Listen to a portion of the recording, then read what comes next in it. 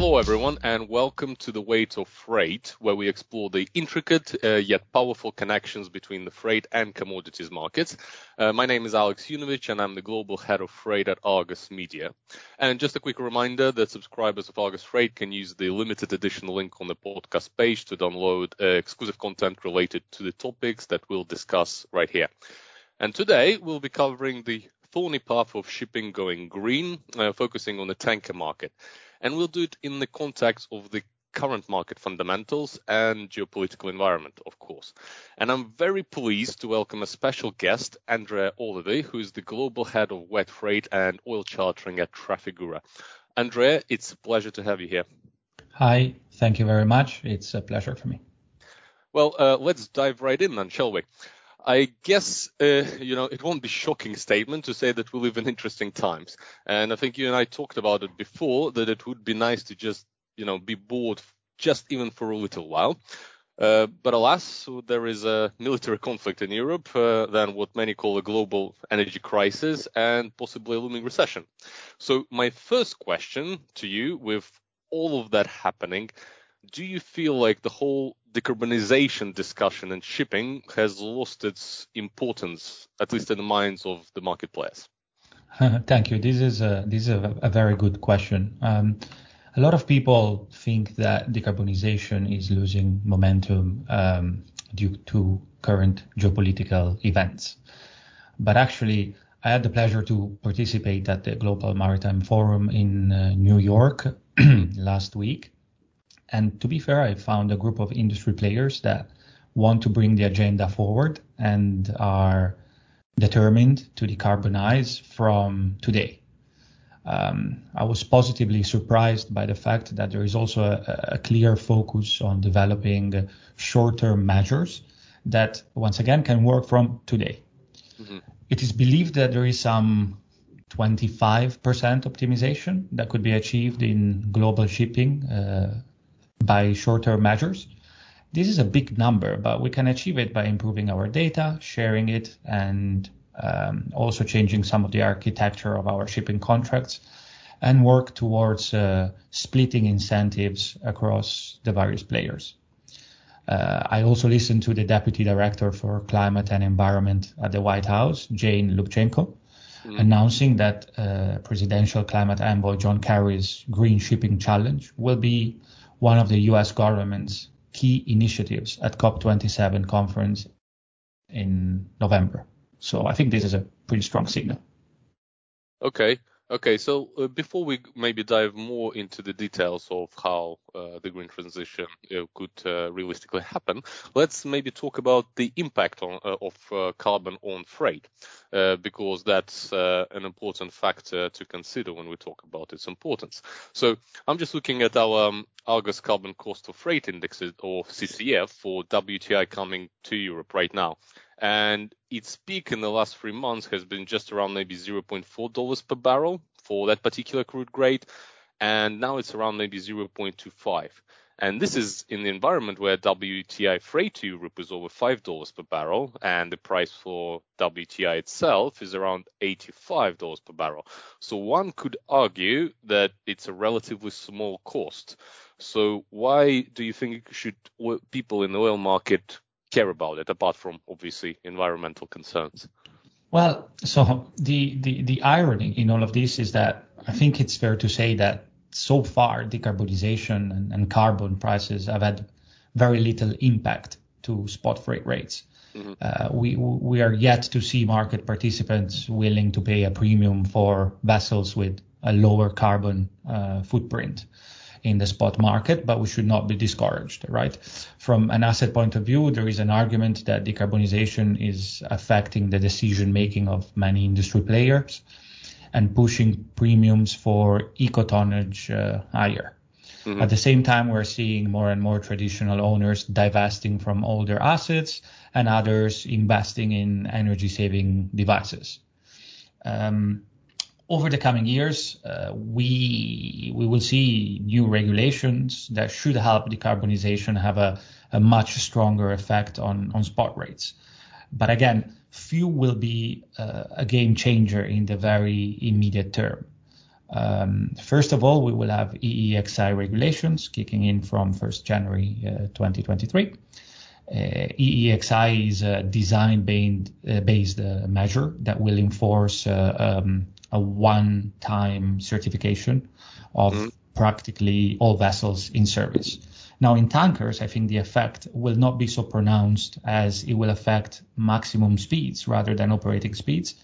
Right. And we know that the majority of the tanker industry is operating at well below maximum speeds. Then you have the CII scores, the carbon intensity scores, that will require all vessels in service to essentially report their actual fuel consumption and thus greenhouse gas emissions on an annual basis. The goal here is to ensure that all vessels reduce their carbon footprint from one year to the next. The issue here, in my opinion, is that it is calculated using AER, which is an annual efficiency ratio, which is a metric which ends up favoring long ballast legs, which, if you think about it, is counterintuitive. A much better metric would be to use the so-called EEOI, which is also the metric used by Sea Cargo Charter. When talking to the majority of industry players, the consensus seems to be that the CII framework is currently too complicated and it should be simplified by reducing exceptions and special cases. The other issue that Sorry, just on the CI, I think it's worth maybe explaining this a little, because when we're talking about long ballast lag and why it's a problem, basically the argument there is, as I understand, is that it encourages potentially less eco-efficient vessels to go on longer distances, right? Correct. So that means that you end up emitting more, while like if you do it on a shorter voyage, because this distance is a factor, and you spend some time in port, you might actually be charged more, right? And there's another huge issue, right? The other issue is that there are no enforcement rules nor penalties for non-compliant vessels until 2026. So I'm a bit skeptical that CII scores can have a meaningful short-term impact. Another major point of discussion would be how to split incentives between owners and charters around vessels and cargoes that can help owners optimize their CII score. Here we hope to partner with as many owners as possible, taking on their tonnage to improve their efficiency scores by leveraging our almost 7.5 million barrels a day of physical trade flows. When you say partnering up, so what's the view here? It's like taking their vessels on a longer time charter, putting them on COAs, and saying we'll give more business to more eco-efficient fleets. Or correct, exactly. It's utilizing our cargo program to help owners reduce their CII score. Okay, and how does it mean that you will have to new terms in the contracts, new clauses, particular reflecting the CII score or reflecting the consumption or emissions of the vessels? How would you handle this transactionally? And if that's the case, how would the rest of the market, or do you think the rest of the market would want to follow? I think actually the clauses that you're referring to are currently being negotiated and discussed, and there is no final clause yet. So we are probably waiting for some guidance on this one. Okay, and what about the rest of the market? Because notoriously a lot of the let's say opinions out there, and I hear it from ship owners, actually heard it from engine makers as well, is that the challenge of the tanker market is that it's a very different market from something like containers, for instance, where the customers are quite, let's say, first of all, environmentally conscious, and the movers are actually quite close to the customer, while the oil producers are quite removed from the end customer. So there is potentially less push from their customers and less incentive for them to really, gun for decarbonization and really follow, let's say, in the first steps, in the first wave, or trying to go green, while you can get away with potentially cheaper costs. Do you agree with that, or do you think that the in the tanker market, the oil market, are ready to, take steps forward in the decarbonization and follow, for instance, your example of running with more efficient fleets? I think, look, I think the market, I mean, certain there's a large number of participants that want to do more. But I think, and now you kind of, I want to introduce the next measure that I was going to talk to you about, which is the EU ETS scheme, which is the one I like the most. And I think it's the one that will be the most meaningful and impactful. Which, should come into force in either 2023, although we also hear anecdotal evidence that it could delay into 2024. The reason why we like the EU ETS scheme is because it finally puts a price on carbon. Mm-hmm. The EU ETS scheme should add inflationary pressure on EU-bound voyages, and all other things being equal, we should also see eco-tonnage and vessels with lower carbon footprints to be favored by charters operating vessels and voyages in the EU. Again, as I said before, the reason we like this scheme is because it finally puts a price on carbon, which is what the industry needs to align environmental and financial interests. Hopefully, the EU ETS scheme will prepare the way for the IMO to introduce a global carbon tax, perhaps already from 2027 onwards. We know that within the IMO, the momentum is building for a global carbon tax. One major point of discussion will be how the industry treats and settles EUA cost for spot voyages. If you look at current FFA index curves, they do not make a provision for EU ETS, and most industry players we speak to seem to agree that this cost will be treated as a separate CP item falling outside Worldscale rates, much like it happens today with additional war risk premiums. Right. So this would be handled in the final invoice for the voyage, pretty much. Correct. So if we're talking about how the carbon should be included globally, how is that going to be regulated, right? How is that going to be enforced? Are we talking primarily here that the market has to regulate itself by obviously again encouraging going for like working with the specific ship owners or going for particular voyages and stuff like that, and making sure that the vessels which are there, or like the ship owners which are there to try and go green first, are positively compensated? Or are we talking about reliance on the regulation from the government? And how, if the latter, how is that going to be enforced, or could be perfectly enforced, or like better? I think it's absolutely vital that regulators play their role, and for me, the IMO is really the organization that should step up in this specific area or segment.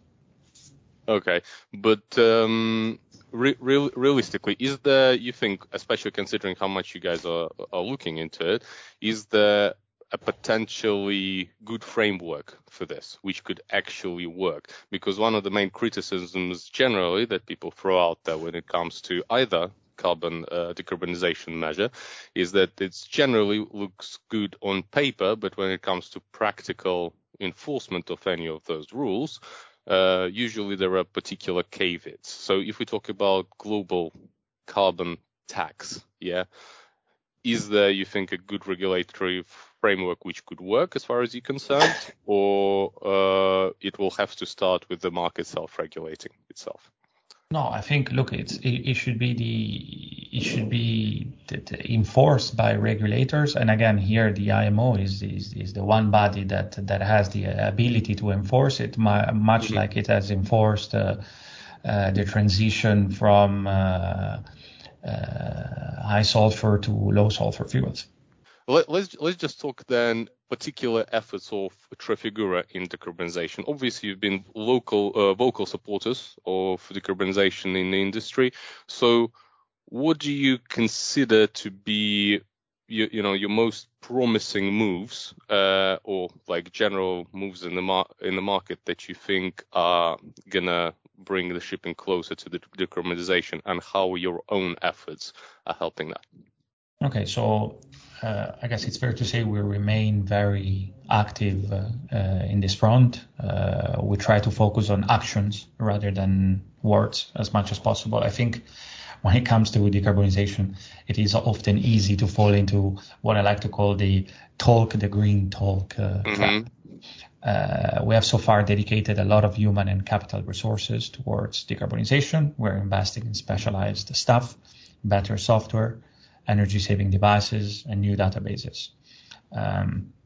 Over the last quarters, we have been active in adding dual-fuel methanol and dual-fuel LPG vessels to our fleet. This will help us understand whether methanol and LPG have a role to play to support shipping decarbonization in the short, medium, and long term. Amongst the energy-saving devices available in the market, we have retrofitted some of these on our owned vessels. Wake equalizing ducts, advanced silicon-based hull coatings, as well as ultrasonic anti-fouling systems.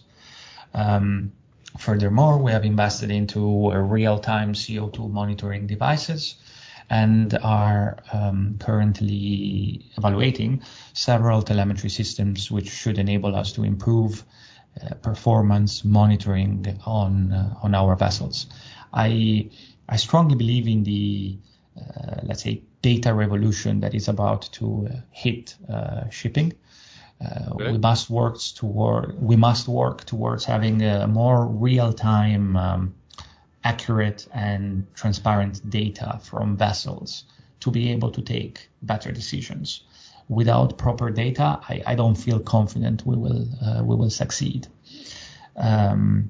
This year, we have also been able to reduce our CO2 footprint by about 9%, thanks to operational and technical efficiencies, ranging from speed adjustment, weather routing optimization, propeller polishing, and underwater cleaning, and so on.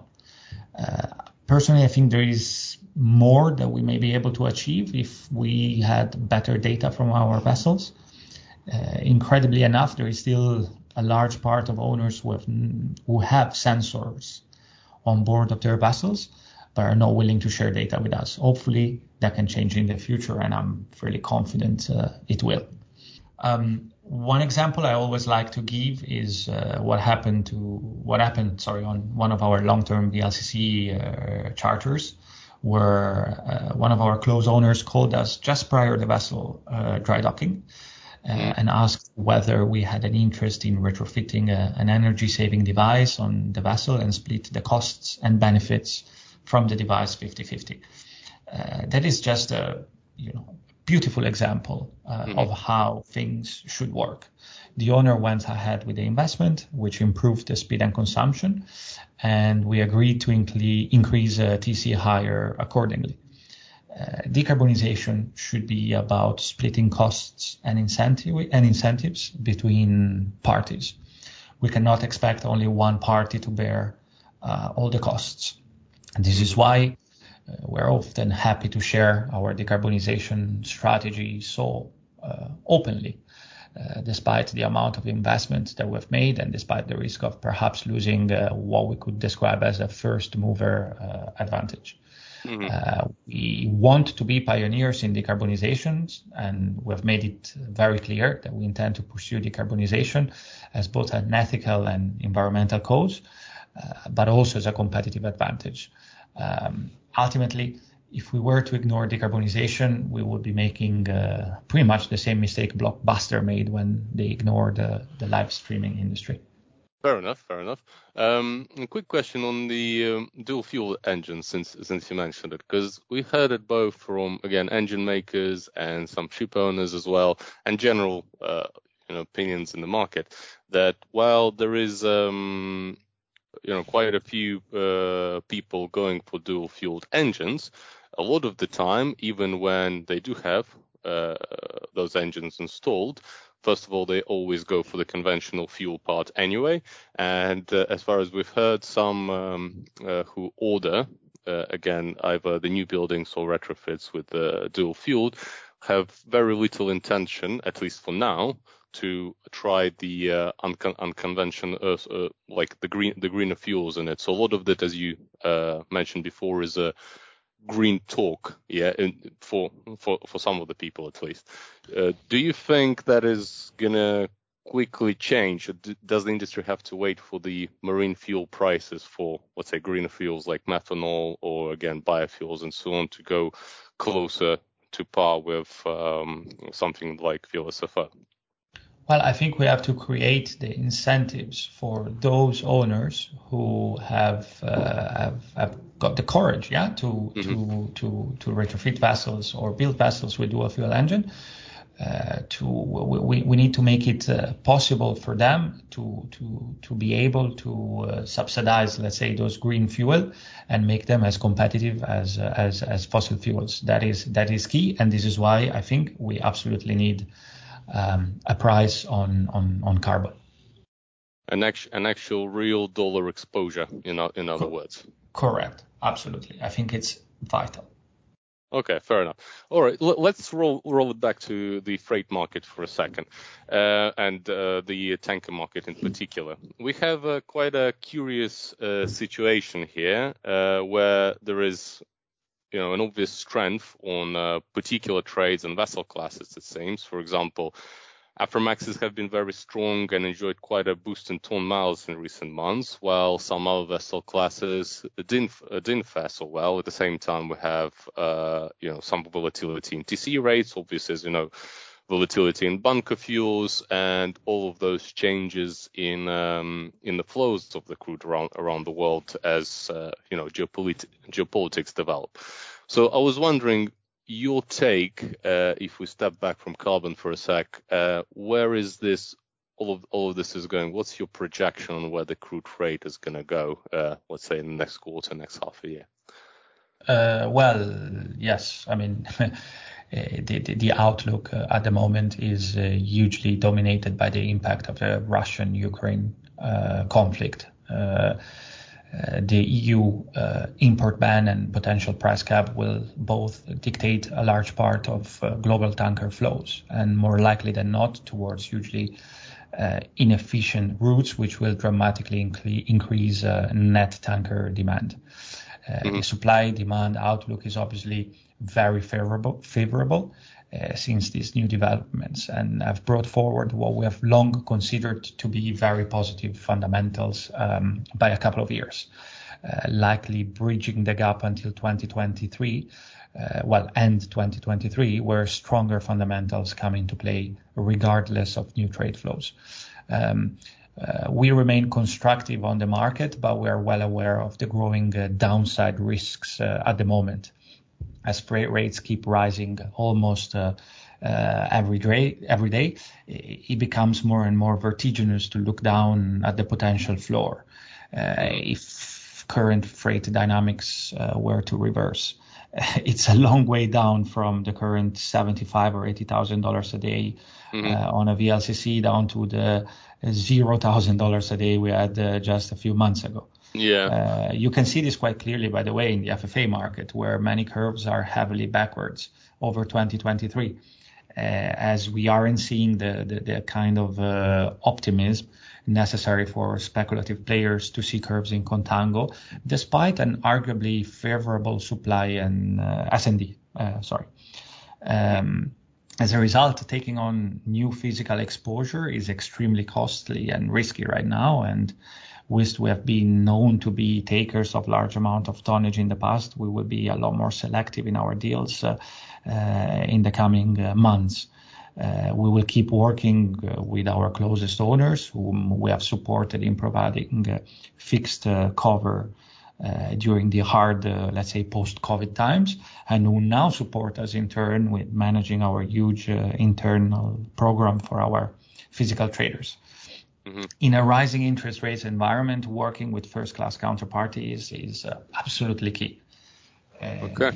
Talking from a more long-term point of view, then the tanker order book is smiling at owners today, let's say, because it's very small. But we also hear anecdotal evidence of yards becoming increasingly focused and keen on booking tanker orders, as well as potentially converting container slots into tankers. It is no secret that new building prices have started to correct downwards, and 2025 could be a year of big tanker deliveries. And another factor to bear in mind when making long-term decisions. Okay, and in terms, if we just go back to short term for a second, do I get the feeling that there is a growing, let's say, concern in the market? Then, from your words and from what you hear, is that the foundations on which the current strength in some of the tanker markets is quite, let's say, shaky, or maybe a little inflated. Yeah, and that potentially by let's say by the end of this year there might be quite a correction downwards. Is that? I think I think there is always that risk. I think the market at the moment is inflated by what is happening around the Russian-Ukraine conflict. So we really need to understand what will happen there before we really answer, let's say, your question. One thing is for sure is that the global tanker industry right now is really being shocked by a shift, let's say, to a bipolar world. Let's say, as the EU, UK, and US impose stricter sanctions on Russia, a growing portion of the global oil trade is being pushed into a parallel, less regulated segment of the tanker industry. When it was just Venezuela and Iran, we could call it a shadow trade, as it represented just a few percentage of global trade. But now, if you include Russia, outside of EU, UK, US insurance and financing scheme, we'll see more than 10 million barrels a day of global crude products trade being entirely managed by, let's say, shadowy vessels. It's a full-blown parallel tanker industry, which, to be honest, it's not far from the size of the global industry back in the 80s. Yeah, and it will distort, right? It will distort the general market, wouldn't it? If you have, correct. Yeah. Absolutely. And the other issue is that we're lacking the regulations this industry, it's lacking the regulations that make modern shipping so much safer than it was in the past. And I guess it's interesting in those times where you have a stronger freight market in general, and then potentially soon a distorted freight market when there is a lot of shadow trade, as we called it, that people also have to look into their carbon cost exposure. So I guess the argument, which getting more often repeated now, is that if you can get at least this part to be transparent, the carbon cost when you look forward, it's going to help you in this particular, let's say, shady times when certain things are uncertain when it comes to your freight cost exposure. Do you agree with that it's a valid argument right now? Yeah, I think it's a valid argument. I think carbon prices will become increasingly more important for freight.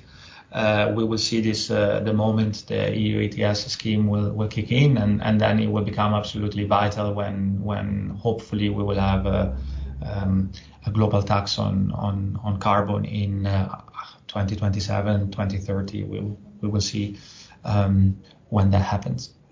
Sounds good. Well, thank you very much, Andrea. I think we're out of time here, but it's a pleasure as always to get your expert views on things. Thank you very much. And thanks everyone for listening. If you would like to get access to some amazing combo of freight data analytics for crude, please refer to Argus Tanker Freight Service, and we shall leave the link in the description. Otherwise, have a great day and see you next time.